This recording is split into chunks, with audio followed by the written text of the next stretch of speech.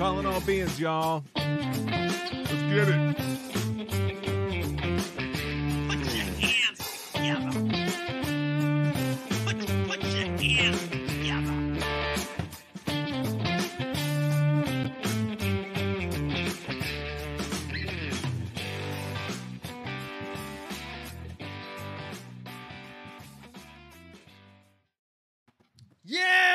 Yeah! Welcome back to Calling All Beings. I'm your host, DJ. I've been wanting to get this brother on since December of 2021 when I first heard him on with Andy Chillin' Like McGrillin'. But before we get to that, I gotta introduce the Cab family because we got two of the new members on tonight and they're gonna bring in. But first, we gotta go to the money man whose hair, you know, Shane's not here, so you guys think I'm gonna, but Nathan's hair looks great. Good evening, Nathan. Hey, how's it going? Good. How are you? Did you bring the pipe tonight? I did. Okay. Pipe is here. Okay, because Dr. Master's gonna want to see some of that. Yeah, you know, gotta because have that y'all ready. both academian, you know, type brothers. And Absolutely. let's bring on our guest host tonight from the Secret Knowledge, Miss Allison. How's it going, Hello. girlfriend? Hello. Woo! What's It's only half, but I'm here. Only half of Secret Knowledge is here. Shane, I wish you were here, brother. I really do. I can't wait to talk to you. I can't wait to talk about the project that they alluded to on text today Yeah. that I know nothing about. Yep, he's recording for it right now. Super secretive. I love it. Yes, and our newest member of the Calling All Beings show. Party people, put those hands together for Stephanie at UAP Experiences. Thank you. Glad to be here with you guys. Yes, Yeah. ma'am. Good to have you with us. We so excited with the energy. And you know what? Everybody's hair looks great, except... Anyway, so, all right, so let's talk about, let's talk about this. Thank you, Nathan. Nathan's feeling me, man. He's an empath like me. All right. So I've been dying to have this gentleman on right here. He's a professor of anthropology at Montana Tech, okay? And what I'm trying to say is if you got the money, he got the time. And if you don't have the money, he still has the time. Party people, put those hands together for Dr. Michael Masters! Woo! Yes! Can I get a Welcome. Dr. Masters! Hello. Welcome to the show. Good to have you with us. Thanks. Yeah, that was quite the introduction. Yes, I mean, sir. how can you not be pumped to talk some time travel after That's that? how we do it. That was We're great. still working on the pyrotechnics. We're going to get that. We're That not would gonna be have no pretty Michael sweet. Jackson. We don't want your Jerry Curl going on fire, any of that. true. So we got to be Bad. careful with that. But man, Dr. Masters, I heard you on with Andy McGrillin, and I messaged him straight away when I heard that last year. I really, really like the fact of the way that you are able to put these very complex topics into layman's terms that like meatheads like myself can understand. And so we're really, really happy to have you on, sir. Yeah, thanks. Are you talking about that UFO podcast? Yes, sir. That's the one. Yeah, okay. I didn't know Andy's last name. That's good to know. Yeah, when he comes on, we call his name's Andy McGrillin, so we call that episode Chillin' with McGrillin because we have a little bit of a street vibe going on in the show. I like it. I like that a lot. And we have the academics, we have professorial individuals like yourself, like Nathan at the bottom. I also want to introduce you to basically brand new members of Calling All Beings as two of our members. Deb is at a wedding tonight, and Kevin is still working. Both those guys are therapists. So we couldn't have them on, but thank God we have some new members. So let me introduce you to Allison up top. She has a show called The Secret Knowledge. Oh, cool. And That explains the TSK, I guess. Yes, The TSK for secret. sure. Got it. Yep. It's an acronym. And she was also taught in college like yourself. Stephanie down below from the aviation industry like myself. And she's our newest member of CAB. Awesome. Yeah, So- my family owned and operated an aerospace machine shop in Southern California, and I am an experiencer. So Awesome. yeah, I'm very interested to hear what we have going on today, and I have Yeah. one burning question. So hopefully we'll work that in. We're going All to get to it, but right now I got to turn it over to the money man. So let me give you over to the capable hands of my co-host, the brother from another, my co-creator of this show, Money Nathan. Thanks, DJ. Dr. Masters, great to have you with us. For those of folks who are listening, either now or later, the book that you've written that a lot of folks are familiar with is Identified Flying Objects, which focuses pretty heavily on the future human hypothesis. Before we get into the questions, I wanted to say thank you for your willingness to research this, to publish on this, to pursue this as a curiosity. And from what I understand, that effort has received a warm welcome in academia, and that's nice to hear. So what, for you in particular, for those who may not be as familiar, like what for you is kind of compelling about the future human hypothesis when it comes to UFOs and I think grays in particular? Yeah, I mean, I think it does help explain a lot of lingering questions surrounding the UFO phenomenon. And yeah, I mean, when I wrote that book, it mostly centered on these long-term evolutionary changes in the hominin lineage and looking at the grays in particular. But as I've been doing research for this new book, I've come across so many different case studies where experiencers describe really just humans. I mean, the ones, they look exactly like us. They speak vocally. They, they still have hair. And so I don't know, it kind of made me rethink that approach. I mean, obviously I look at it in the context of temporal ancestry is what I call it. So the ones that are human, just like us, are probably from a closer point in the future.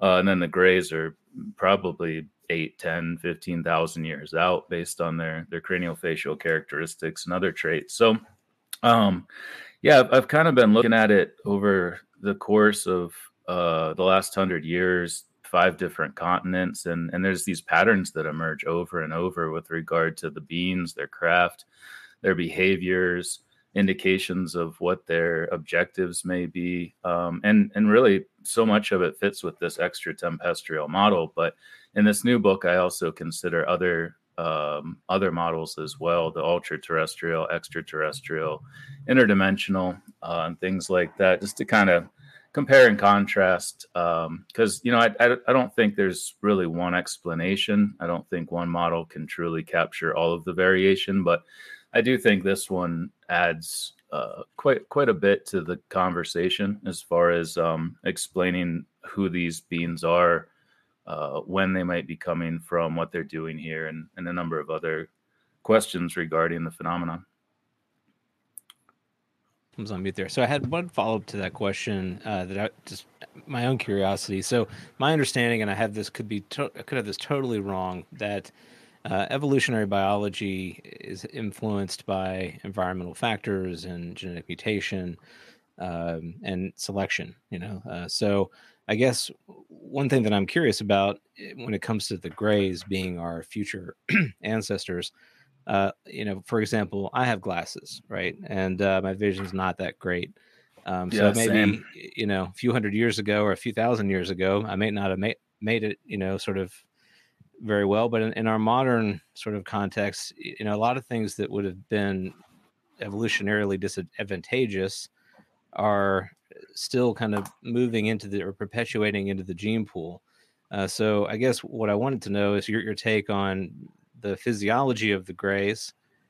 Do you think that it's a result of kind of active genetic manipulation, or potentially some sort of dramatically different environmental change that may be in our future, or maybe a combination of the two?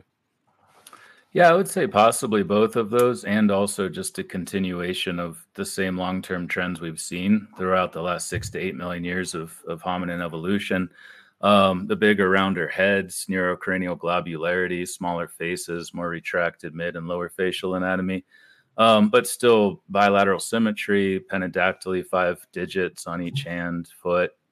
They're still tetrapods. They still have 4 limbs, which is a trait that goes back almost 400 million years on this planet.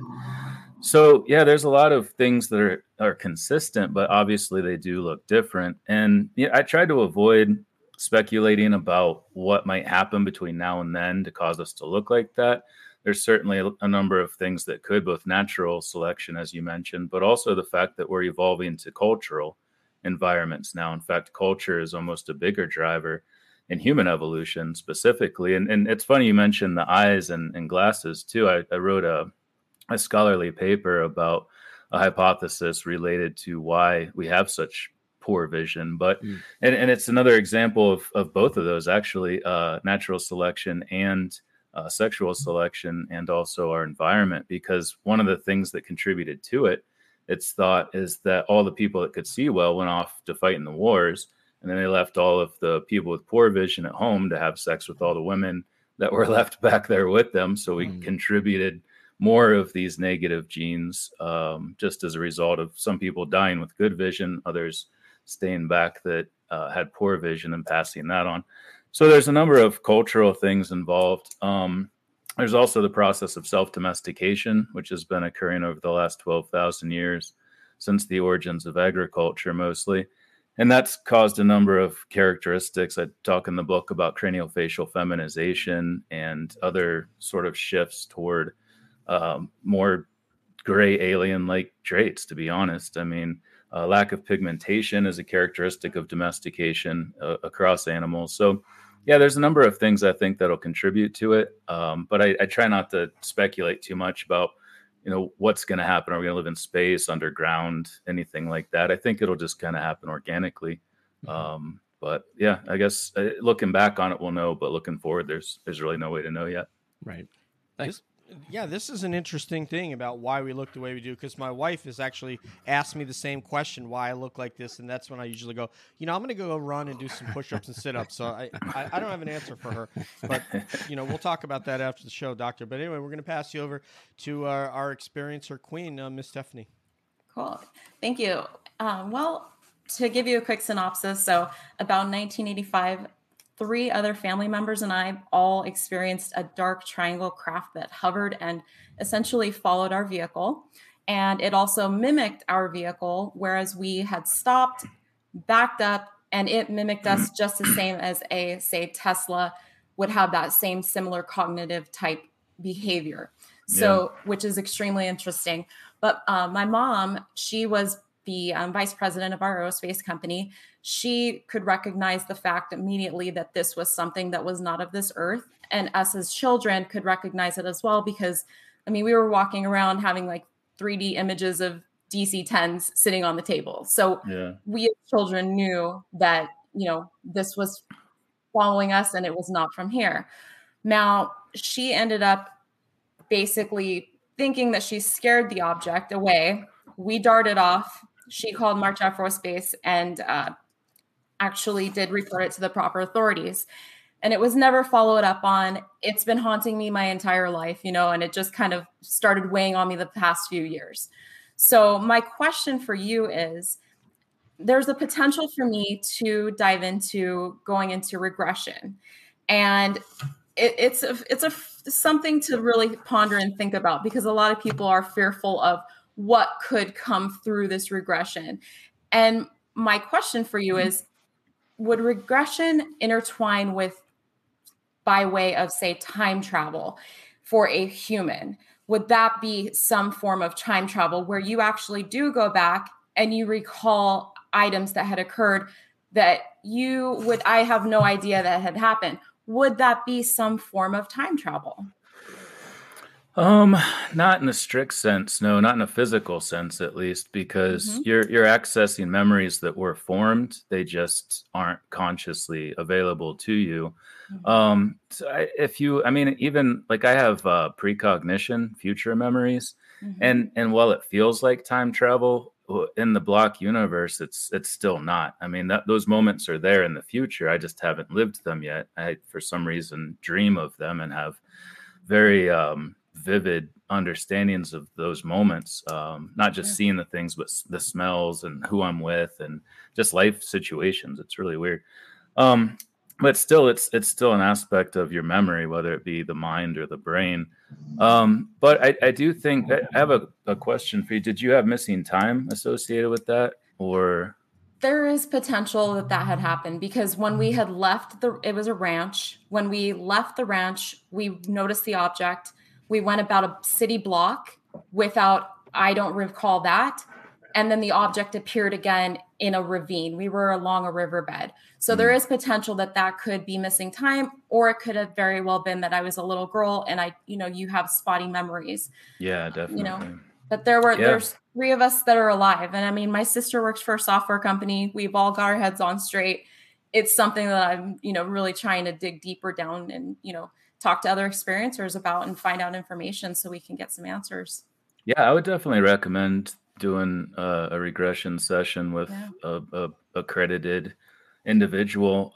They seem to be, from the research I've done, really helpful. I mean, even if nothing happened, at least then, Right. and you can kind of assess it for what it was. But the next book I'm working on, which I guess I technically just finished, I sent it to be formatted this morning. Nice. I know, thank God. That's why I look so exhausted, probably. Dr. Congratulations. Masters. It's awesome. Well worth it.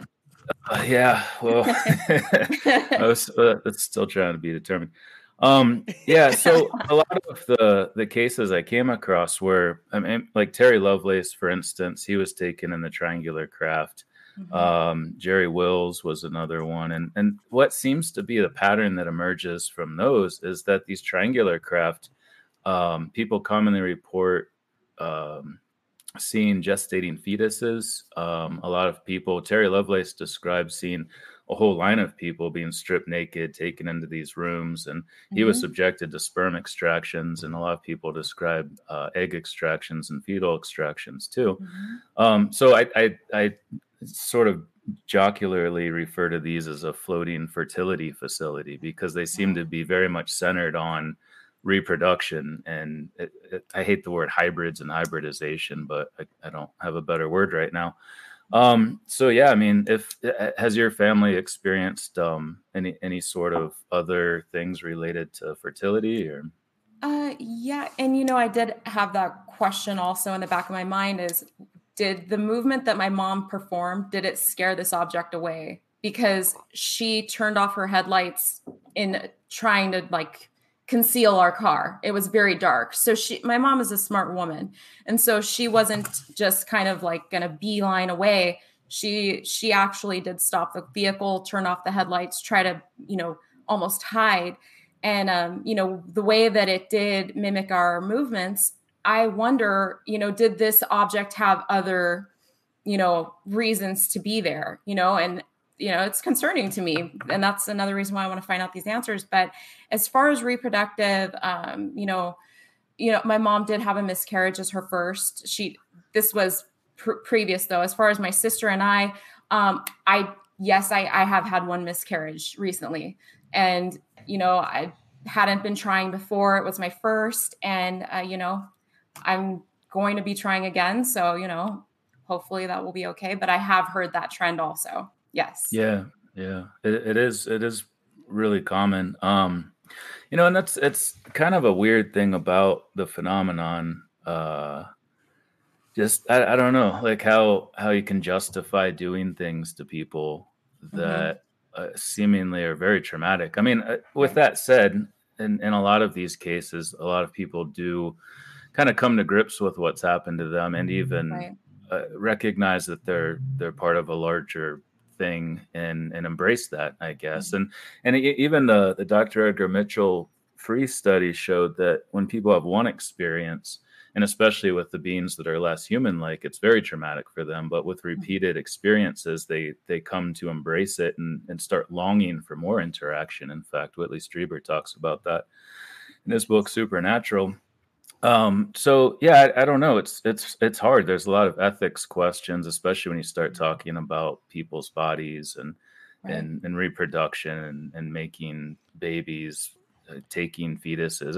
It's all some pretty crazy stuff. I mean, it's wild. Lou Elizondo talks about it from a criminal aspect. You're talking about kidnapping and all that.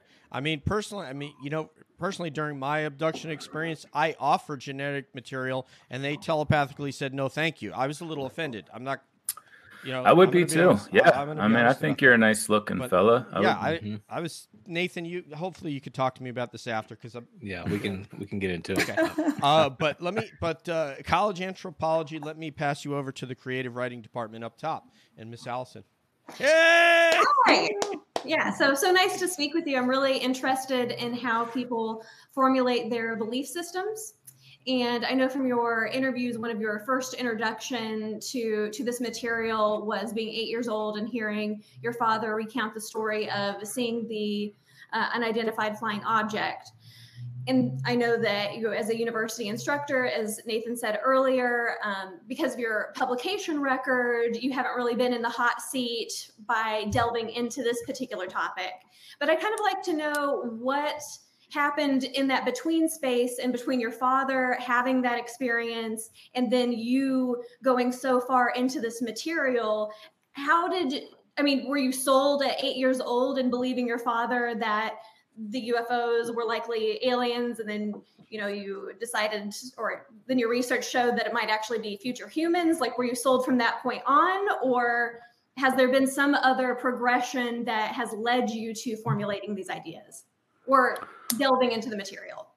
Yeah, no, I mean, his experience was actually somewhat benign as far as this process goes, because really, I remembered hearing about it and thinking, oh, that's interesting. I didn't know UFOs were a thing.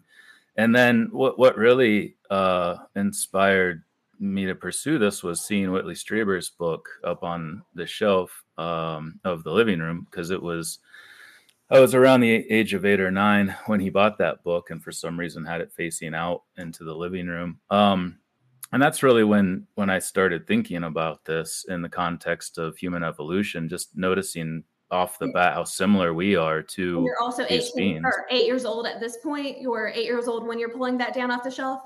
Yeah, it was. And what's funny is I was just hanging out with Whitley Strieber last month in Houston, and I had him sign that book, and I've actually got the cover of it up here on my shelf now, because it was such an inspirational moment. And I've talked to him on his show before, and he knows the story. And but yeah, no, that's when I sort of had this sort of question in my mind, like, well, could they just be us? Are we related somehow? Is there a phylogenetic relationship there? So yeah, I mean, it was always in the back of my mind, and you could argue that I went to college to research that more, specifically starting out in physics and then switching to anthropology late in my sophomore, early junior year.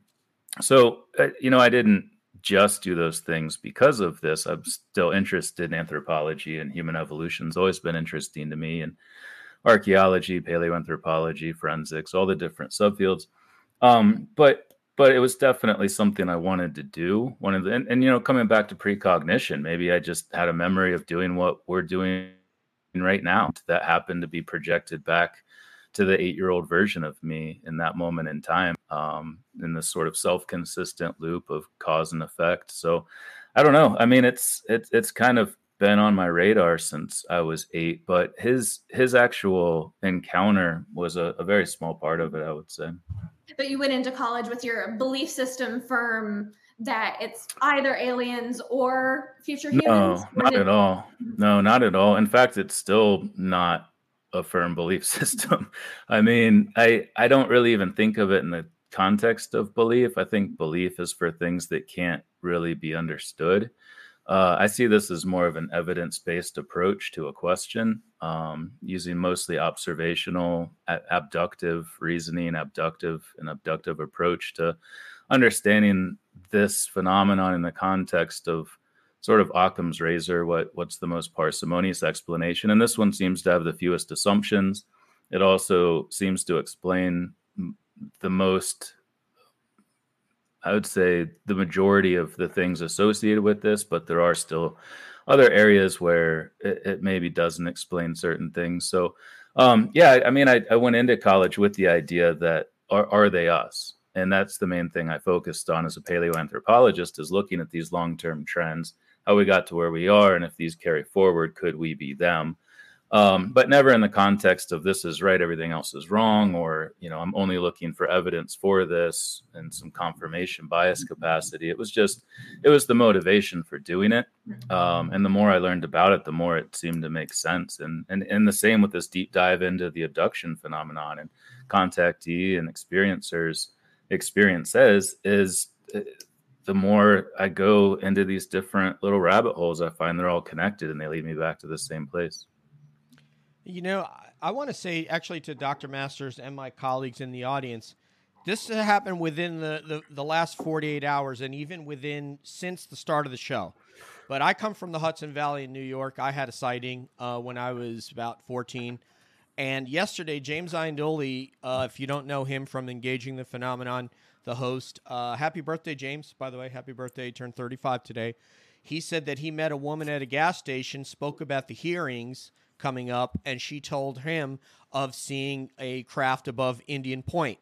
So I happened to post on Facebook that Dr. Masters was going to be on with us in 30 minutes, and one of my classmates from high school texted me, "Hey, Dave," which is my real name, David, and it's like, "Hey, Dave, man, I never told anybody this, but I had a sighting of a triangular craft coming over my house from over by Indian Point over the house." So this is so proliferant. So many people have had sightings. I mean, that's a lot of what Stephanie's mission is to destigmatize this. And I just wanted to throw that out there. That there's no question there. My question for you is, Dr. Masters, is as when a craft appears, so in terms of a visual context, if we were looking up in the sky, so this is the beginning of an event in which your hypothesis is built. What does that look like? When a craft appears, is that I've heard people talk about a slit in the sky opening. How do you feel like that starts? What does that look like? Well, I mean, a lot of people describe different things. At night, it can be a light moving toward them, or they see it come down, or it's a small thing moving and then comes fast. But a lot of times they just materialize too. They appear abruptly in the sky or disappear whenever they finish doing what they're doing, which is another one of those things that this model helps explain, because that's exactly what we'd expect to see of a time machine, something that's moving in and out of our four-dimensional frame of reference. I mentioned in the book, I think, that if something suddenly disappears from our 3 dimensions of space, it indicates it moved through the only other known dimension of time, the 4th dimension. So I think that sort of ethereal aspect of it, the materialization, dematerialization, being able to move things through walls, people, being able to abduct people through walls and roofs. I think a lot of that can be explained in the context of the same technology that allows them to manipulate space-time. Also the G-forces, these instantaneous accelerations and decelerations, if they are manipulating space-time within their little warp bubble, what we see as an ultra-fast acceleration may be very slow to them. It's just our frame of reference is separate from their frame of reference in the context of global space-time. So, I think the materialization, dematerialization, which is very common. I did a content analysis of the New Fork data for 1 year and found that there were something like 230 instances just in that year of this phenomenon where they appear or disappear. So, they can show up in a lot of different ways, but I think the fact that they do that relatively often is indicative of their ability to manipulate space-time. Yeah, I heard Andy ask you a question about the fighter jet. They're watching their fuel count and they're like, "Oh wow, like I had 30 minutes of fuel go off the, they fuel on a fighter jet aircraft, it goes very, very quick. I don't know what their pounds per hour is. I know for us it would have been like 6,000 pounds an hour. I bet theirs is quite a bit higher. So, and they usually have about an hour and a half of flight time, depending upon how much they use afterburners. So 5 minutes is quite a bit. And there was I think it was former director of the CIA that said one of his pilot friends was stopped in midair, just froze in air. Woolsey, I think Woolsey said that. That's who it was. James Woolsey. That absolutely blew me away. But Dr. Masters, because Debs isn't here, Nathan is going to read one of her questions for her, and then he's going to ask his own question. Yeah, so Deb, who isn't with us this evening, her tag is at study of UAPs. She asks, what does the everything is now concept mean to you? Sounds like a block time kind of question. Yeah, it is. It's kind of an age-old debate in physics and philosophy. Is you have presentists. The presentism is this idea that we only have now. It's the only thing that really exists.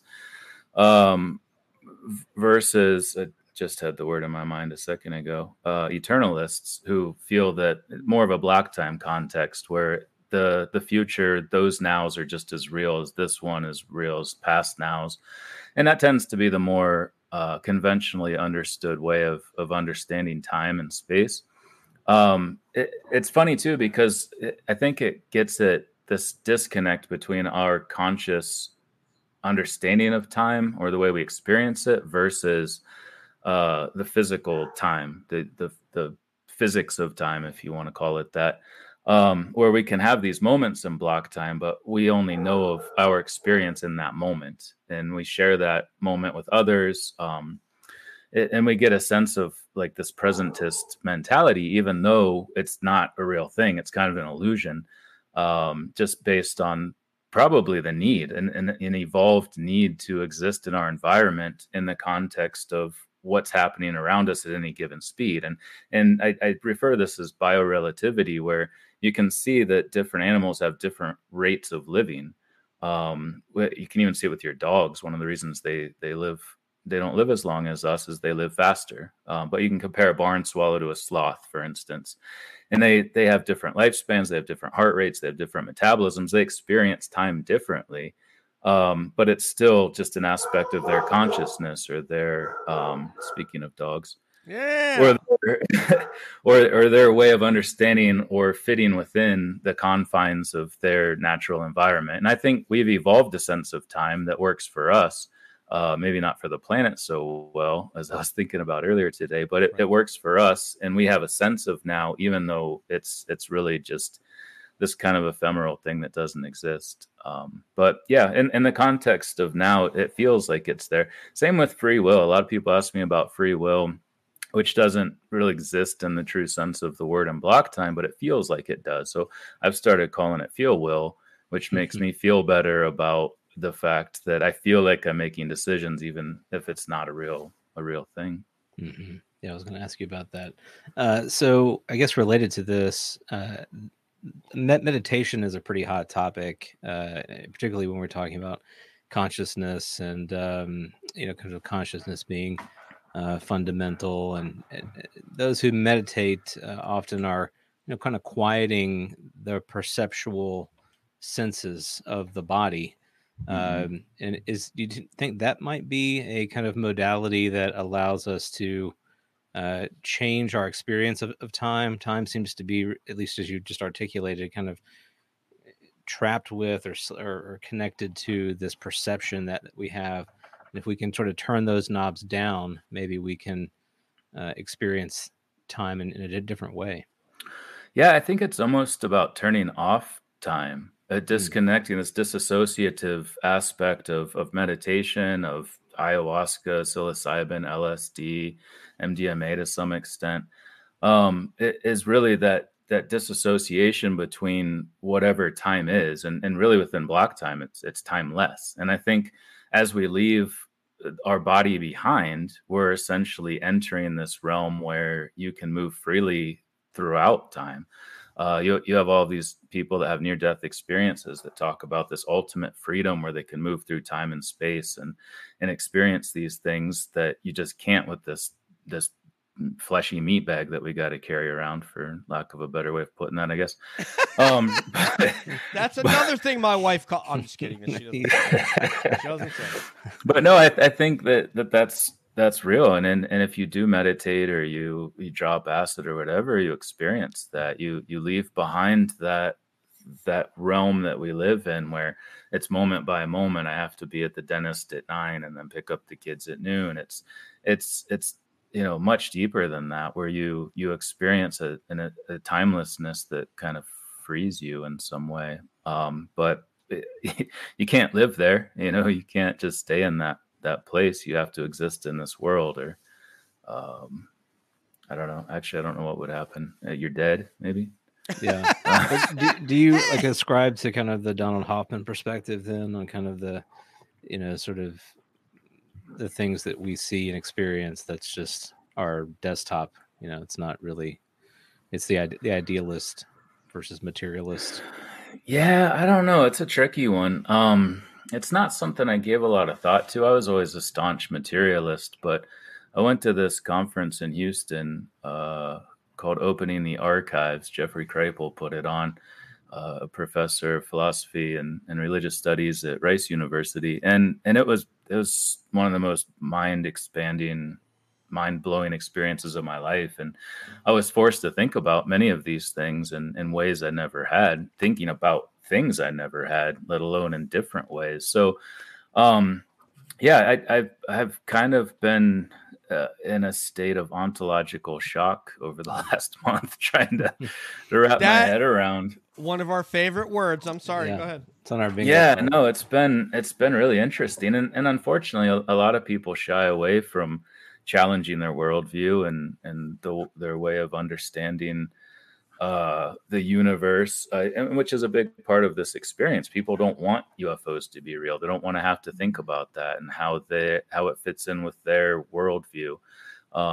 And we even have ways of just shutting down conversations. I learned a new word the other day, like cognitive cliches or dissociative cliche or something like that, where you say like, it's in God's hands, or all these things that just shut the conversation. It is what it is. Yeah. Yeah, I hate that. That's so lazy. No, because it's like, well, we So could lazy. explore this more. No, let's just not explore It that is what it is, anymore. man.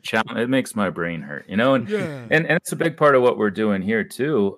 You mentioned about stuff, and I've been trying to do the same thing, is try to whittle away the stigma so we can talk about these things, and not just in an interpersonal context. I think it's great when we have people open up about their UFO sighting or more intimate experiences that they had. And I actually dedicate this next book to the brave people who do that. Because as someone who's never had an experience, how am I gonna study this or understand, or any of us can understand it if we don't talk about it? So I think it's really important that we whittle away that stigma so we can get more information that allows us to go deeper into this question and find more patterns and more ways of trying to bring light to what is a very mysterious phenomenon.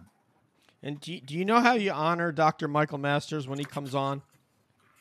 You wear 2 watches, baby. We got time for you. Nice. All right. I So like it. I don't even wear a watch. well, Dr. I should. Masters, relevant. the Yeah. view I had That's of you, I'm going to cry myself to bed.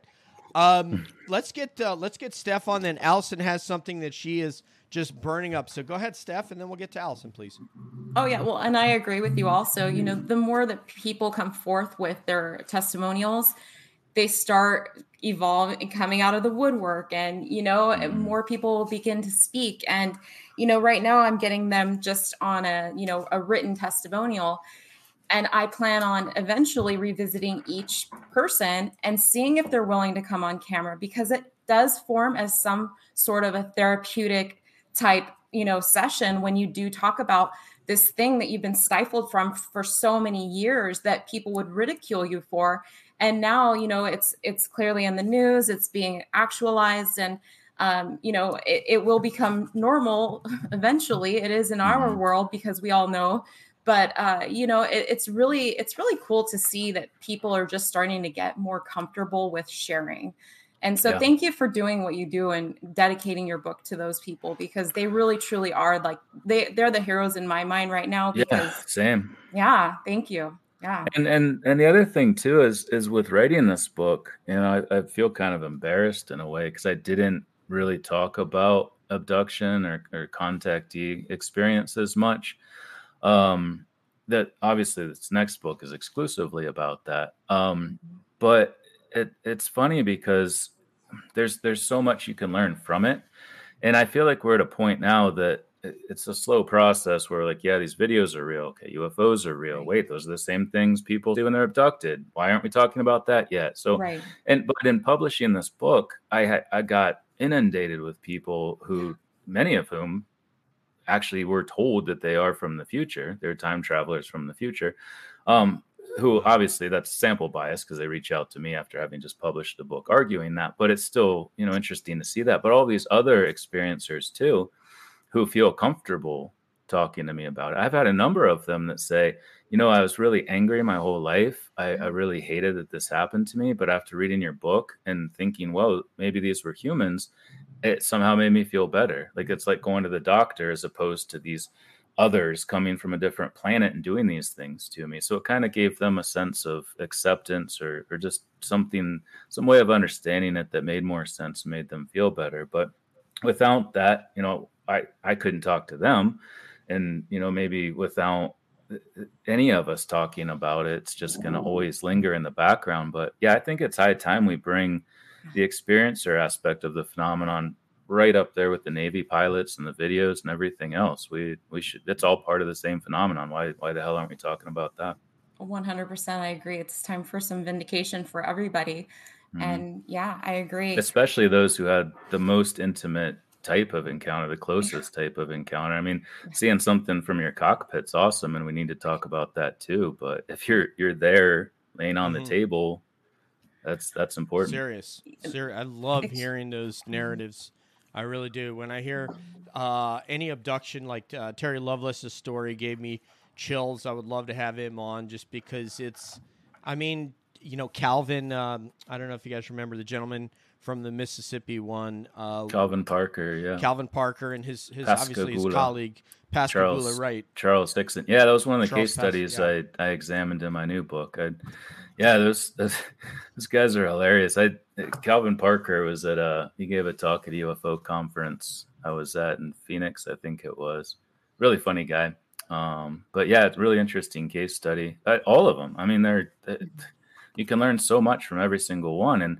And I think what's most important is to recognize all the patterns too, right. Just all of the consistency across these. And of course, there's going to be variation. There's going to be outliers with any phenomenon of any variety, even within highly controlled experiments. But the more we talk about it, the more we learn.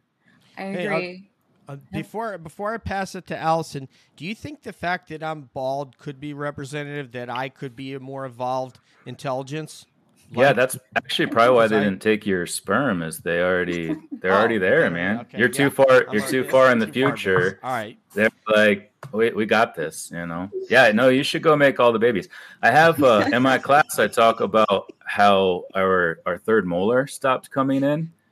Some people just don't have it, and about 11 to 13% of the population doesn't have it. And I always have people raise their hands to see in each class if that statistic holds. And sometimes I'm like, y'all need to go make the babies because that's where we're going. It's an increasing trend. So yeah, baldness, no third molar, get out there, man. Get it done. I can neither confirm or deny right now, but I do have to pass it on to your academic colleague, Allison.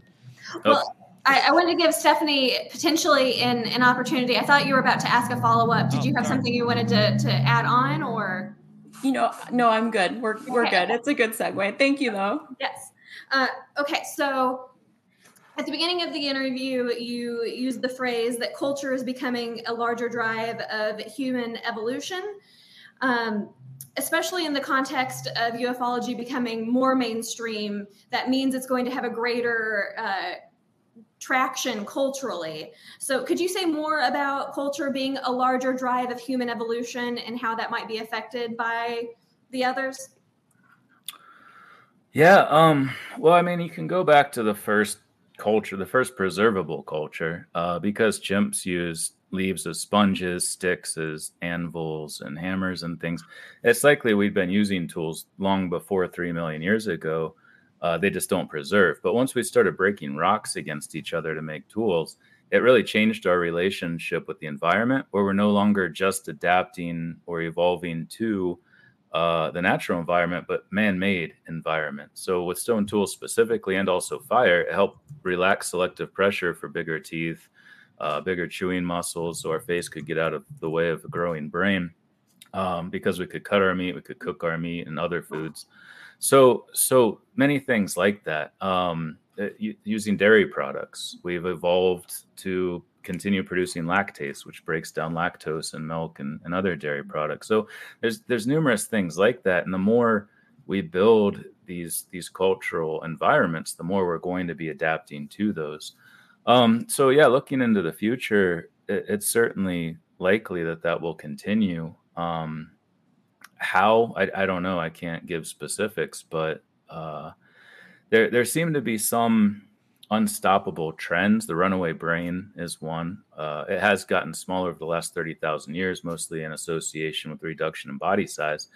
But there is indication that it will continue to not just expand, but change shape, mostly in the parietal lobes, the frontal lobes, moving out over the eyes and expanding mediolaterally. Facial retraction. And again, these are traits we see in the grays further down the road. But yeah, with the cultural changes, the cultural trends, that's probably going to be just as important. But it's hard to tell how that contributes specifically. So when you refer to culture, you mean like specifically the tangible elements that culture produces having an effect, not those more sort of unconscious cultural motivations? Well, I don't know. I think those are important too. Especially in the context of one thing I was thinking about today. I don't know if I can write about this, but it popped in my mind is whether or not they use religion as some sort of litmus test to figure out if we're ready to understand who they are, what they're doing here. If they maybe interjected ideologies into the past, and I'm definitely not an ancient alienist or anything. This is just sort of a brainstorm I had today. If we get past like that cognitive shutdown of it's in God's hands, or we start to think, because a lot of religious ideologies just channel you into the same mentality, and oftentimes a mentality that ignores other things, most things, to be blunt. And I think if that would be a good litmus test. And one thing that made me think about this, I'm not just pulling this out of nowhere, but there was a case that I talk about, one of the first case studies in my new book. Joan Bird also covered this one in her book, Montana UFOs, where this guy, Udo Wartena, came across this human who came out of a disc-shaped craft right here in Montana, actually, only about 60 miles from where I live. Walked up to him. He said, "Oh, sorry, I didn't know anybody was here. We try not to let people see us. Just needed some water for extracting hydrogen to power their ship." And he got a tour of the ship. They showed him how everything worked with the electromagnetism, these counter-rotating flywheels and stuff. Answered every question he had except about religion. He was like, "Do you know about Jesus?" And he said, we are not allowed to talk about that. That was the only thing he shut down. And I'm like, that's telling, that's really interesting. And so I started thinking maybe if we evolved to some sort of post religious or not even religious, but just having some way of gauging whether or not we're ready for contact, if that might be one of them. Whether they're extraterrestrial, extratempestrial, whatever, I don't know. I guess I was, and also killing people, religious people kill each other a lot. If maybe, they want to minimize our impact on their earth in the future, here's some religion, here's some monotheism for you. Go kill each other and destroy the earth slower. I don't know. There's been a lot of questions in my mind lately. I'm just kind of throwing them out there for some reason. Probably should. Well, I appreciate you making sort of a determination about what you would be willing to put on paper and what you're willing to sort of like speak about, just kind of riff. And yeah, I know, but I just thought about that too by speaking about it. But I'm not claiming anything either. It's just sort of sharing ideas, which is the whole point of this. That's why we're here. So That's why we're here. Maybe it's not so bad. That's why we're here. Money, Nathan. Yeah, well, I'm going to piggyback right on top of that then. So, so my understanding of evolutionary biology, I think, must be outdated. So maybe you can help me understand it a little bit better. But my sort of the way I was taught was that we're given sort of the genes that we have. Our DNA is essentially kind of a fixed thing, and if we procreate, we're passing that code we're blending that code with who we procreate with, passing that down to the next line. So the assumption here is that there's very little change from the moment of birth to the moment of conception in that organism. But from what I'm understanding in this conversation, please correct me if I'm wrong, is that not only does the environment impact our kind of genetic expression, but even our cultural experiences have a potential impact on our genetic expression. And so that to me helps explain what I was confused about earlier, that if we're not having if we're still able to just if sexual selection basically isn't kind of cutting off people who have disabilities or whatever, and they're not able to procreate. And I was not sure how we were going to get to the grays, but it sounds like we get to the grays because of other factors that aren't the traditional, you just can't have a baby, or the environment is so inhospitable that some strange mutation allows one genetic line to survive and therefore procreate versus the other. Yeah, I mean, there's a lot to unpack there. One of the things is that it's not necessarily that we're evolving always. We do in many cases, but not that we're always evolving to cultural environments. It's that by removing ourselves with culture from the natural environment, there's other things that can happen. You can have more genes that pop up that aren't being selected against, that aren't being eliminated, like we were talking about with vision earlier. In the natural environment, and this is what I argue in my 2012 paper too, is in a natural environment, we wouldn't even have nearsightedness. We wouldn't have astigmatism because we'd be weeded out of the population. But Right. Making this buffer, which is more in the lines of the self-domestication aspect of it, is other things can pop up. You can have one thing I talk about in this new book too, which dovetails well with Jim Peniston's situation and what he was told during his Rendlesham encounter, is that they're having problems with reproduction. And I arrived at that conclusion completely independently. I was getting ready to publish my book. I was on a podcast. Somebody said, "Have you heard of Jim Peniston?" Researched that a little bit. I'm like, holy shit. They told him that. And I had these reasons why that made sense as far as past trends. Again, I try not to speculate too much about the future, but based on past trends, one of them being that through in vitro fertilization and all of these fertility therapies, we're helping people that normally shouldn't be able to reproduce. And I hate using that word, it sounds insensitive, but who wouldn't normally be able to naturally to still reproduce and put those genes into future generations. And there's a number of other things too. It's not just based on that. But if that maybe contributes to, along with genetic homogenization, which I did talk about in my first book, contributes to eventual difficulties with the one thing that matters in evolution the most, reproduction. It's the only thing that matters, putting your genes into the next generation. But if we have taken ourselves out of that relationship with nature to the extent that we have to create new babies, we have to, and I also make a number of cases why exogenesis, regardless of how you feel about it in the context of, growing the baby, holding the baby, could have a number of really beneficial impacts for gender equality in the workplace and all of these other societal aspects of the future that maybe is just the way we do it at that point. The big head, small hole problem, which I talked a little bit about in my last book, all of these things seem to indicate that at some point in the future, we're just going to have to manage our own reproduction because everything's sort of taking us in that direction where it's become so separated from the natural way of doing it that, and maybe even these reports of the ultra grays, the really short ones, the big heads that don't even have external genitalia,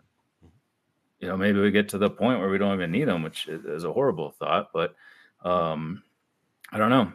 There's clearly a focus on reproduction. There's clearly a focus on gametes that I think we need to focus on because it's so ubiquitous throughout these accounts. I've been confused about that though, because to me, the advances that we've seen with our own genetic technology, I guess I just don't understand why we would be so advanced in our sort of aerospace or physics understanding, and just on the current trajectory that we're on with things like CRISPR, like why we wouldn't be able to have a mastery over our biology. But that's maybe part of the problem, and that's another thing I argue in two different sections of this new book, is that this hubris that we get from that. What if we screw something up? You know, one of the first cases, there's a guy in prison right now in China because he tried to take the CCR5 gene in these children, these two twin children, and give them the CCR gene essentially, which protects you against HIV. It evolved during the Black Plague, and imbues about 1 or 2% of Europeans with immunity to HIV. And he wanted to put this in these children, which sounds great. Sure, do that. Didn't tell anybody, screwed the whole thing up. Now they have a heritable trait that never existed in the human population before. Right. Because he was trying to do something that he thought was good, screwed it up. What if we do that with something else? And these genes, even if it's a somatic cell characteristic, they can still migrate into, especially with CRISPR, because it's not this all-knowing thing. We create it. We can screw something up. It can do something we didn't expect. It gets into a heritable characteristic. What's that going to do? Maybe we do it to ourselves. Maybe we sow the seeds of our own destruction. It's not these natural processes. It's something that we do, that we screw up, trying to make designer babies or cure some disease. And then we create this situation that we can't go back from. And all we can do is go back and sample gametes from the past before we screwed things up. And there are parents that will do that. They will try to genetically engineer their child to be perfect and be the most successful child on the planet, as opposed to just imbuing them with their values and letting nature take its course. Yeah, I wouldn't be surprised. And right now it's illegal, but who knows what the future holds. And there's always going to be rogue scientists like that dude in China that just do it anyway. And, I know. Like, I was thinking of I was thinking of David Hansen and Hansen Robotics, but that's a whole nother matter to get into. But I was going to mention to you about consciousness. We were speaking about that, and in our community, there are a lot of people who talk about developing consciousness. Anjali, who, by the way, asserts that those, and not only her, but other experiencers have said those smaller grays are not sentient like the taller ones. So I don't know if you've heard that. Yeah, I have. And I kind of misspoke. I caught myself as I was saying it, but it almost seems like the taller ones are the more evolved kind of leaders of the whole operation. And some have even argued that the smaller ones seem to have robotic characteristics. AI. They could be AI as well. Right. Yeah. Definitely. The ones who picked up Calvin Parker and Charles Hickson were definitely AI. Mm-hmm. There's no doubt about that. But not all of the small grays are described that way, but it is sometimes mentioned. And you know, if we're going to make robots, we're already doing it. We're going to make them in our image. So the fact that they still look like us a little bit, although I think you make them bigger if they're doing all of the abducting and stuff. That's one of the things that makes me think that they're not robots. Is they're I don't know. I'd expect like The Rock or Hulk Hogan or something to come out, you know, with glowing red eyes. Well, David Hansen's and Hansen Robotics humanoid robots are scary looking, but but I don't want. They should be. I don't want to go there right now. But the area of consciousness I was wanting to go with you is, a lot of people in our community are trying to develop their consciousness to connect. Do you think that your consciousness can be developed to a point where you can be on plane with these more advanced intelligences? Do you think it's something you can develop, or it's just you have, and that's what you have? The human brain is extremely malleable. I think you can absolutely train your brain to do anything. Numerous studies. I collaborated with the Laboratory of Neuroimaging at UCLA Medical School for a while. I think they're at USC now, but there was so much research coming out of there showing how taxi drivers, musicians, all of these people that use a very specific part of their brain, they saw it grow in these functional MRIs and regular MRIs. So the brain's definitely adaptable. I think, though, there is a disconnect between the brain and the mind. I think some people innately have a strong mind, but I definitely think you can develop that too. It's funny because I get asked about consciousness a lot. I study biological things, mostly dead things, especially fossils. But the UFO phenomenon takes you into all of these realms where you also have to consider this and that and everything else. And consciousness is definitely one of those things, because there does seem to be some sort of like, what about DMT, for instance? The little beans, the elf type beans that people see so commonly during their DMT experiences. Like, is that part of this phenomenon? Sometimes they describe things that could maybe be considered similar. Not that that explains all of it, of course, because most of these experiencers have never even touched DMT or heard of it, probably. But I don't know what is the overlap there, if there even is any. I would love to explore that more, because I think it's something we should definitely be looking into as well. Yeah, we had a guest come on that basically asserted to us that everything is consciousness. It's all consciousness. And I said, well, pan consciousness. And I will say that consciousness didn't jam the FA-18's radar. So no, that's the thing. I know. And when people get all consciousness. John Keel and they're like, no, I mean, it's all an illusion. It's not all an illusion. Like, Right, yeah, some exactly. aspect of it is very much Physical. Yeah, Real. but also not physical. You know, we can't just discount that, because that is a part of this. But this is a thing that the radiation poisoning people get, the anal probes people get. Try to tell somebody that got something stuck up their butt that this isn't a physical thing. It's this is- consciousness, man. You were not It's a probed. consciousness probe. How does that make sense? Somebody stuck thoughts up your ass? Like, no, it's this happened to them. This is a real physical thing. We need to acknowledge that. We also need to not acknowledge the consciousness aspect and the weirdness of these things. And I don't know. It all needs to be on the table.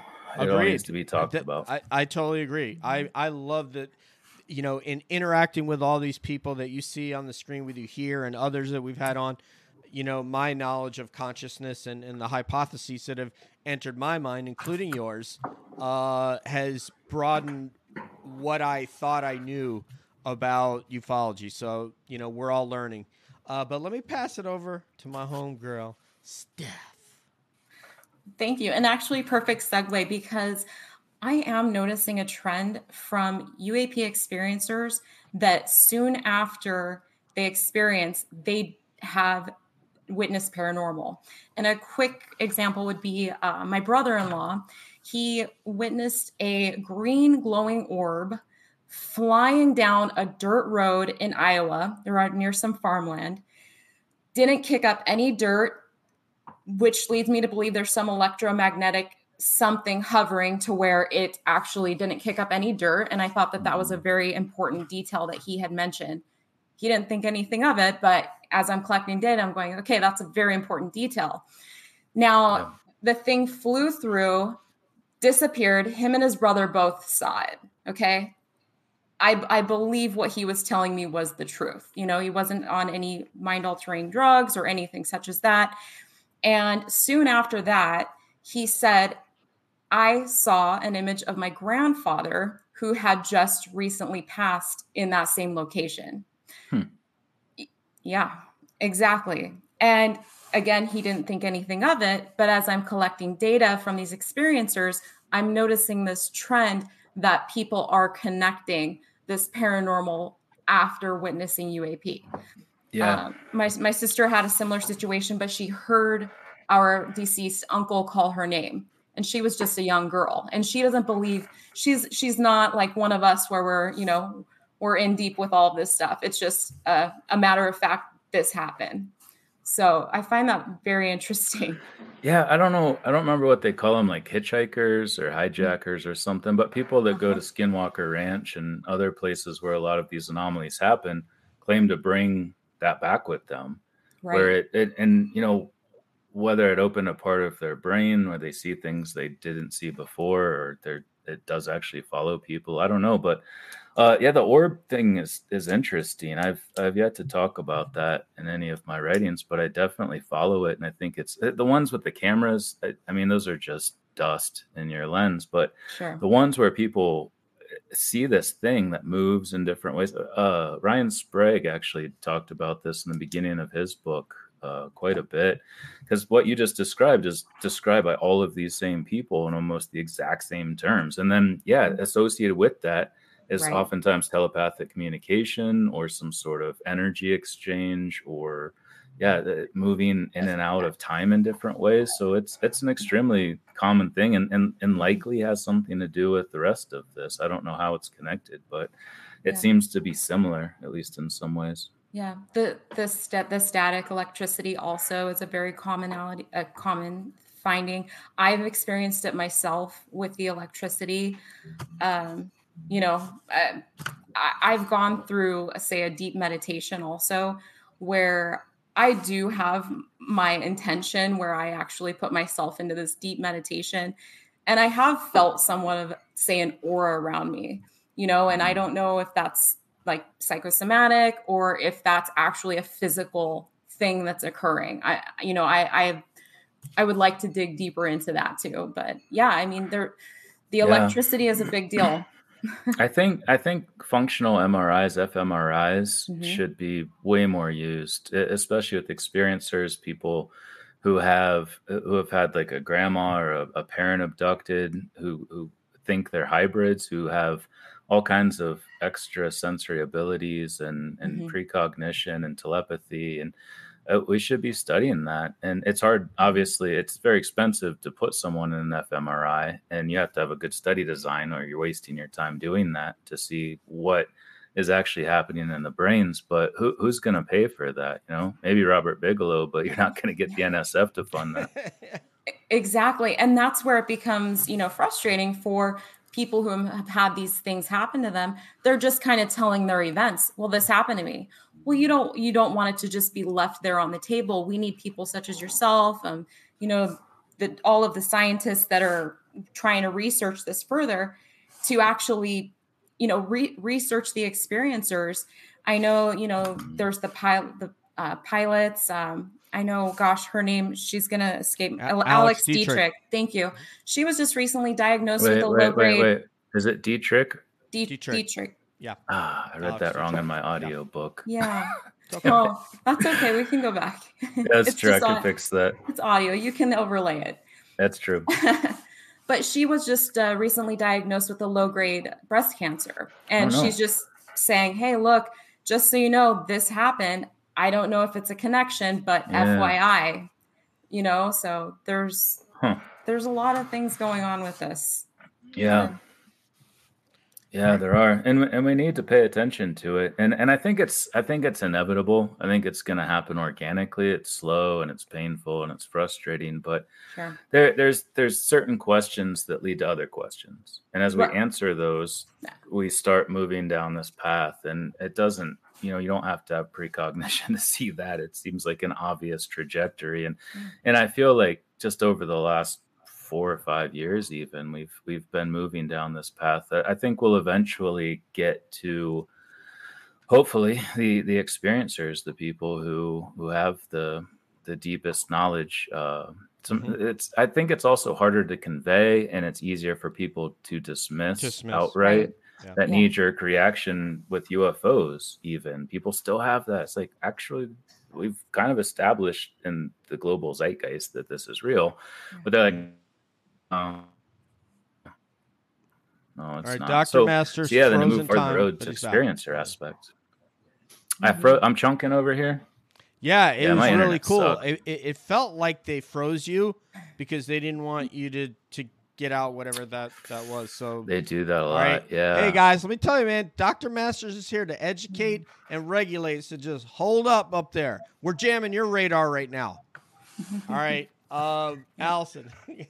Thank you. Yeah, I feel like this is a good segue to my question, given that you two just remarked that there is a lack of diagnostic testing on individuals who are giving you their testimonials. And since you come from a peer-reviewed background, do you have any type of criteria as to what testimonials make it into your published work and research? And if not, you know, what is your perspective on that?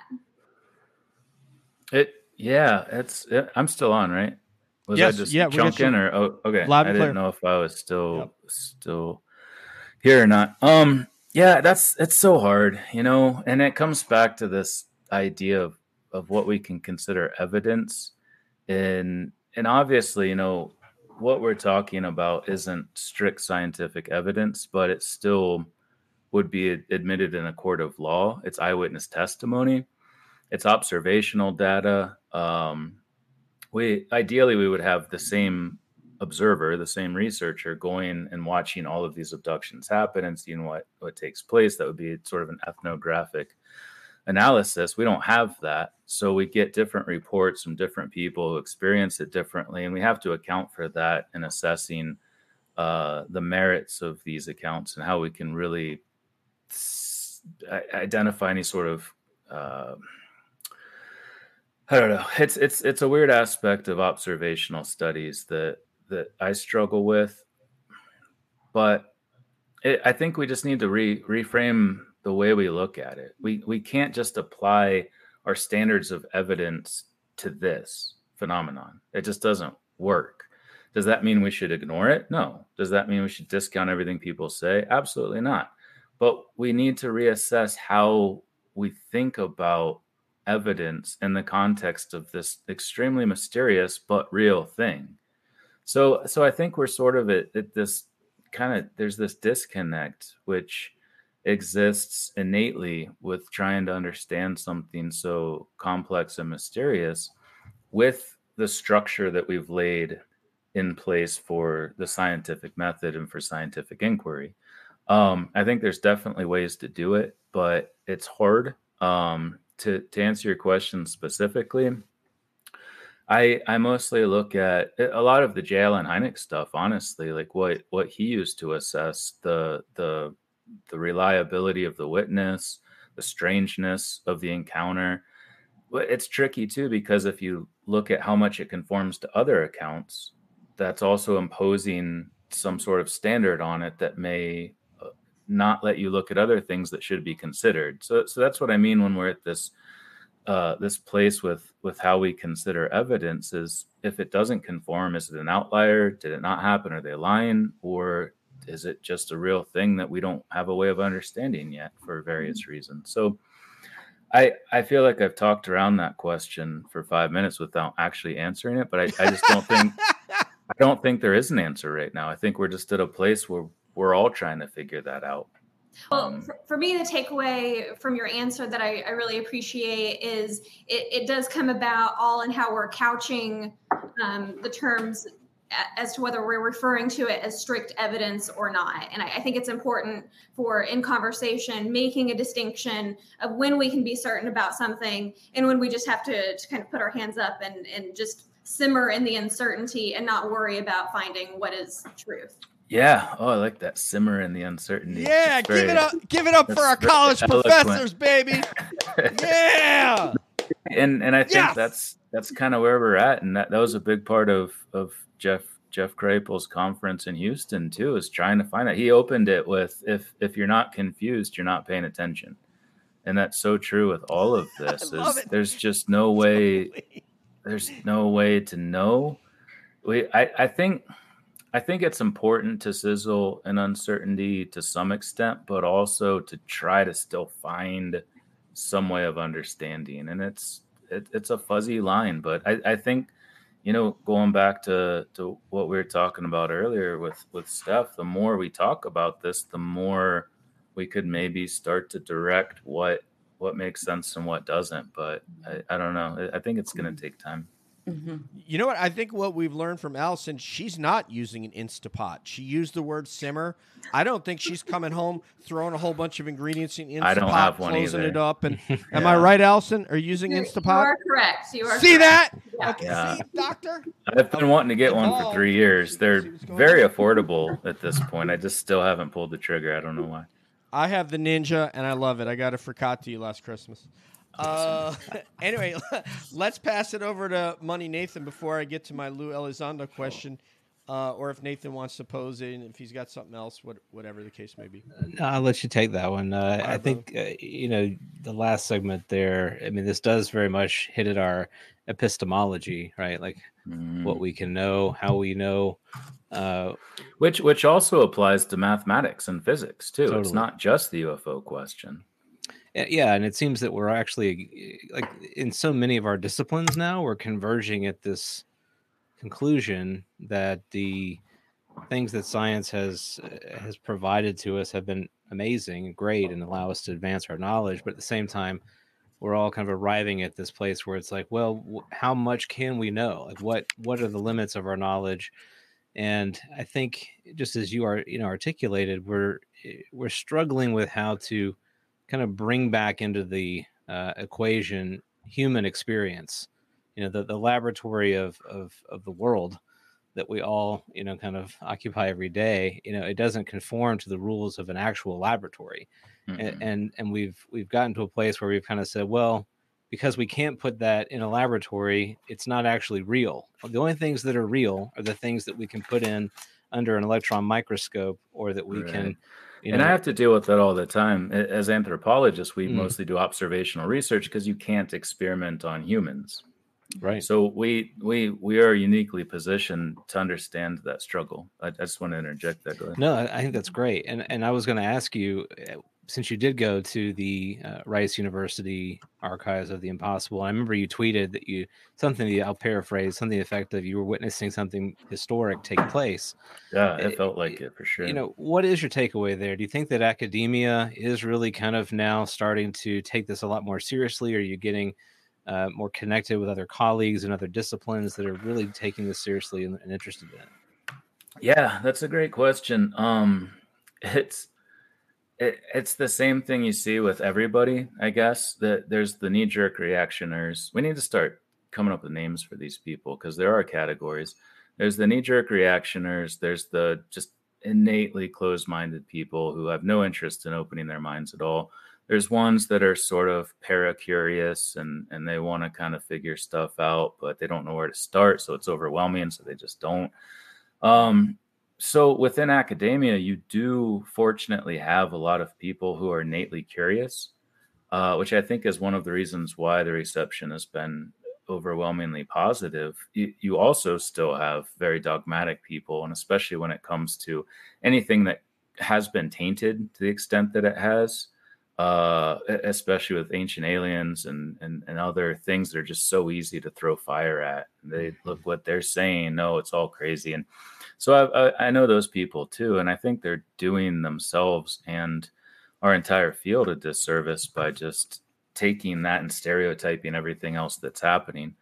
But yeah, I think there is also, coming back to what we were just talking about, this issue of, well, if we can't test it in a lab, why are we even talking about it? It's not scientific. And that's not true. I deal with this in my classes all the time, is you just can't say cause and effect. With experimental studies that take place in a lab, you have controls. You control for every other factor, but you can't do that with observational studies. And that's fine. It doesn't mean that it's any less relevant or you can't learn anything more from it. It just means you can't say A causes B, but you can still test hypotheses. You can still use the same alpha values and rigor of scientific methods. You just have to ask the questions differently and approach the subject differently. But if you're in the mindset that this all needs to happen in a laboratory environment, that's not going to happen. That's not how UFOs work. So either you say, all right, I'm getting off this boat, I'm taking the exit on this highway, or you say, let's reimagine the way we understand this and the way we study it. And there's so many people doing that, and it's so good to see. And I think that's just going to continue, especially as more people see that more people are doing it. There's going to be traction. There's going to be sort of this critical mass that happens, and we'll eventually get to the point where you have a lot of people who feel free to use their resources, maybe even lab resources, to investigate this in ways we hadn't thought of before. And I think it's only going to move us further down the road.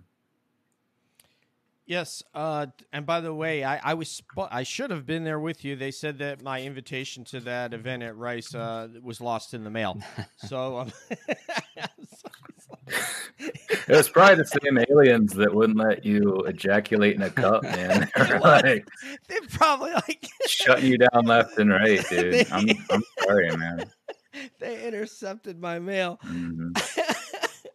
Oh, I'm sorry. I wanted to ask you about the DNA aspect. We talked about Andy asked you about the Lou Elizondo hypothesis about DNA manipulation, possibly 70,000 years ago, and you at that time had not heard about that hypothesis, and that's when I think he's ascribing to the missing link or something of that nature. And what I wanted to ask you is, do you think in all of the narratives that you've heard in your study that perhaps maybe disease could have been interjected in, something like that? That our DNA may have been manipulated for cause.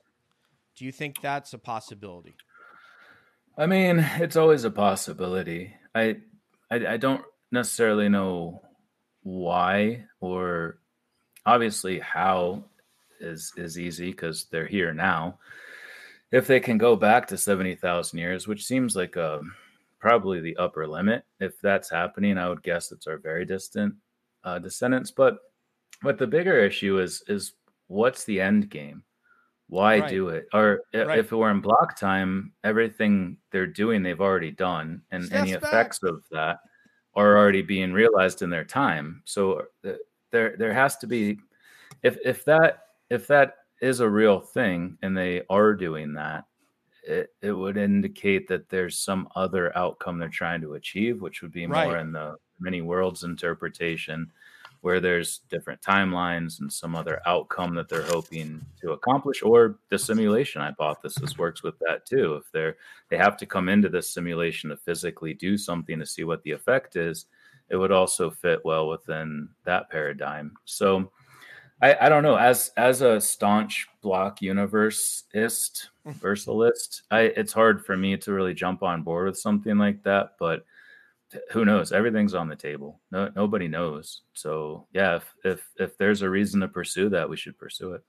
And there's two things. I'm going to turn it over to Steph for her question. But you talked about them extracting hydrogen from the water. So with the pollution of water, is there a sort of eco sort of aspect to this that they could be looking at that could be concerning if they are able to extract energy from the water in a way that scientifically we have not? Yeah, and it's funny you mentioned that too, because with this particular case, it was up Confederate Gulch, which is just to the east of Canyon Ferry Lake, which is just outside of Helena here in Montana. And when they came down, Udo Wartena asked, why didn't you just go to the lake to get your water? It makes sense. Google Maps. But they even said this cleaner water, and there's algae, there's human pollutants, especially back then when everybody's mining and smelting and everything. But it was also out of the way. Again, they were trying not to be seen. They didn't know he was there. He was behind a rock working on some other area and happened to hear that humming noise that they make and walked around and saw this thing. They came out and said, hey, sorry. But yeah, they specifically mentioned that too. And in another case that happened around this area is they were studying grasshoppers, and they would come back to the same place and they would take grasshoppers and they would study them. And it indicates some sort of ecological focus too. And so often across these accounts, it's about the earth, take care of the earth, take care of the earth. There's very much something about this planet that's important to them, which you would expect more of people who inherit this planet from us. My editor made me take out a part in my book, and since we're just exchanging ideas and this is fine, it was something like, if two people are doing the green apple quick step, all you can hope for is that you're the first one to go and the other person doesn't leave a mess behind them when they leave. And that's probably how they see us, is that we're making this giant mess. And I think that's the focus on the nukes too, because that's a mess that can't be cleaned up easily for many, many generations. So it seems like, the focus on this planet, the focus on the ecology, the focus on nukes really indicates that they're about to inherit this planet. They're stakeholders in the future of this planet. And no, I certainly would think. I mean, their actions would indicate that. As I see the foosball table in the back, I'm wondering, could I take on Dr. Michael Masters in foosball and rekindle some of my past Probably not. No, you All would right. lose. You would All lose miserably. Just because you have the soccer haircut. Anyway, I was watching have the Ted Lasso premiership. last night. I was like, I think I could pull that off. apparently you have. Do these hominids, do they consume food? I don't know. In a couple of reports, they have kitchens, but I can't think of anybody like having a meal or anything. I don't know. That's a good question. We've I heard about love the I love pancakes. doing these because I still get asked questions that I never thought about. Yeah, I don't know. Thought That's something provocation. to look into. That's why you're here. Thought provocation. All right, we Yeah. only have 6 minutes left. Let's get Stephanie in for her question, and then we'll start the process of saying goodbye and inviting you back for round 2. Yeah, I definitely need more than 6 minutes. So next time we're going to have to dive down deeper down the rabbit hole. So my mother, just so you do know, so you connect all this together, she did say that they had witnessed a craft prior to the one that we saw. So there is potential that it did revisit her, which leads me to believe, did they do something to her, in turn come back to check on her, and then maybe potentially want to do something to us, children in her? No idea. Just planting that seed because it is something that's been in the back of my mind. And that is common. I mean, Yeah. so many people who have been abducted aren't just abducted once, they're abducted throughout their lives and oftentimes with family members, even from a very young age. It's a very common theme throughout this new book. It's Cool. It's something somebody expressed to me. The very first UFO talk I did was at the MUFON 50th anniversary symposium a few years ago. And the first experiencer I ever had the experience of meeting said that same thing. That's been her whole family for generations. They've taken each member from this family. And again, it indicates a focus on not just gametes, but specific ones that seem to do something for them. Like, it's easy when you talk about reproduction and hybrids and whatnot, that they're doing something to us, that they're manipulating us. But it really seems like they're doing it for themselves. There's something Right. about our genes Yep. that help them Yep. with whatever problems they're having. And that's what I was thinking also is, are they extracting our eggs so that they can do a hybrid of themselves? That's crossed my mind many times. So something to think about later. Again, we could go for a few hours here talking about this. So I've said on this show many times, because I don't have a scientific background to draw on to really develop theories in that way, but I'll look at common sense things. Like Right. Nathan knows by now how my brain works. And I've said they see a relative value in our DNA. I don't know what that value is, but they clearly find a value in it. Yeah, that's the most, patterns tell stories, and that's the most recurring pattern in all of this is the gametes. There's something about reproduction. There's something about our genes that are important to them. And the fact that they told Jim Peniston that he didn't have a long, however we perceive time was different in that sphere of influence, as he calls it. But there's clearly something about genes that help them. And they said that. They said that straight up. right. Patterns are facts and facts are data. So Yeah, look at that, man. Hear that, girl. Ha!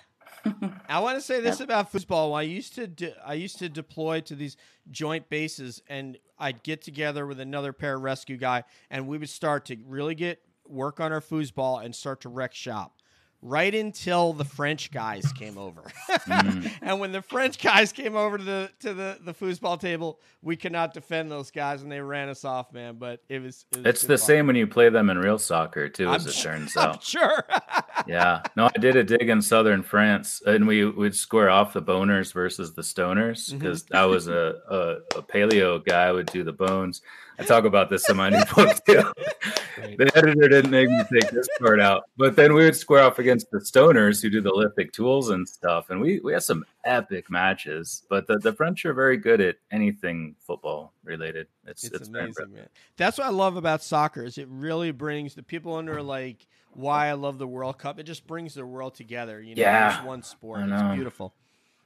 It's wonderful. Yeah, I had to leave. I was in Paris in 1998, the year the French won the World Cup, and I left 2 days before they won the damn thing. Oh. I'm at home watching this party on the Champs-Elysees. Like, oh, I should be there. Why didn't I just delay my flight? Yep. I've been there for 2 Tour de France finishes too, just randomly. I don't even know Oh my how God. that happened, but I'm a big Tour de France fan too. Love that. And yeah, that was the big World Cup for Zidane and Thierry Henry, I believe. Yeah, in 98. I actually predicted, go back and check my damn Facebook if you don't believe me, but I predicted that France would win the last World Cup, the very first game. Nathan, let's go back and check this because I don't. Do This it. guy looks a little. I don't it's know. a little sketchy. It's raising some Check. questions for me. Like he's got the Biff Tanner Fact check. Sports Almanac in the back. Dr. Masters, I'll tell you what, man. It was an absolute blast having you on, man. Yeah, that was fun. Appreciate the invite. It's great chatting with all y'all. Thank Yeah. you. Likewise. Looking forward to your book. Yeah. Should Yeah. be soon. Actually, I think it'll be June 1st, just a Nice. couple weeks out. Yeah, It's can it's you in its last throes. What Does it can have you a give title us? at this point? Yeah, thank you, Nathan. Yeah, it's called the Extra Tempestrial Model, and Nice. and like I've been saying, it looks more at the abduction aspect of the phenomenon because I do think it's time to really talk about that. I Nice. love it, man. I can't. Yeah. So when that book, at some point when you have time and you want to start going on shows, because we don't want to like bug people to come back. Although pretty much everybody who's come on once comes back at some point, and they sort of become part of the Cab fam. We would love to have you on to talk about that book because I know I have more questions. Deb, our researcher, had questions, and right now she's probably at the wedding glaring at people. 'cause She's she has to typing an be email there. to you right now, I'm sure. Deb, Yeah. It's funny. Like I try to read the audiobook before I format it just to make sure, catch any errors that you only catch if you're reading it. And I was reading through it, thinking about how I can't wait to talk to people about it on shows like this once they've read it, like to have conversations. And a lot of stuff's been coming up organically even before it's out. I did an interview with Sovico Visionaries, I think, from Russian television. And she was asking me all these questions that were exactly what the book was about, the new one, in the same order. And I'm like, did you like sneak into my computer and read this book? But I think that's just happening naturally. Like I said, we're kind of just, as we answer some questions, we're asking more. And it seems like we're kind of going in that direction. Somebody, a journalist in a different country was even asking things that just took it to that place. It was great. So yeah, I'm excited to talk about it. My long story short, happy to come back on. Awesome. Yeah, she may have remote viewed you. I'm not saying that she did, but but yeah, we'll have you back on for that. And yeah, we'll kick that around. I think you just sold let's see, 1, 2, 3, 4 books right here, and that doesn't include Deb and our humorous Kevin, who you missed because he would have definitely had you rolling, man. He's also loves to look at the UAP phenomenon through a historical perspective, particularly ancient history. So yeah. And I'm a history major. It's just that I'm a meathead, so we just never got there. But anyway, on behalf of Allison and Money, Nathan and Steph, this is DJ and saying goodbye, Dr. Masters. Thank you. Peace out. One love, and we'll see you down the road. We're always wondering what's up around the bend. Take care. Peace. Bye. Have a good night.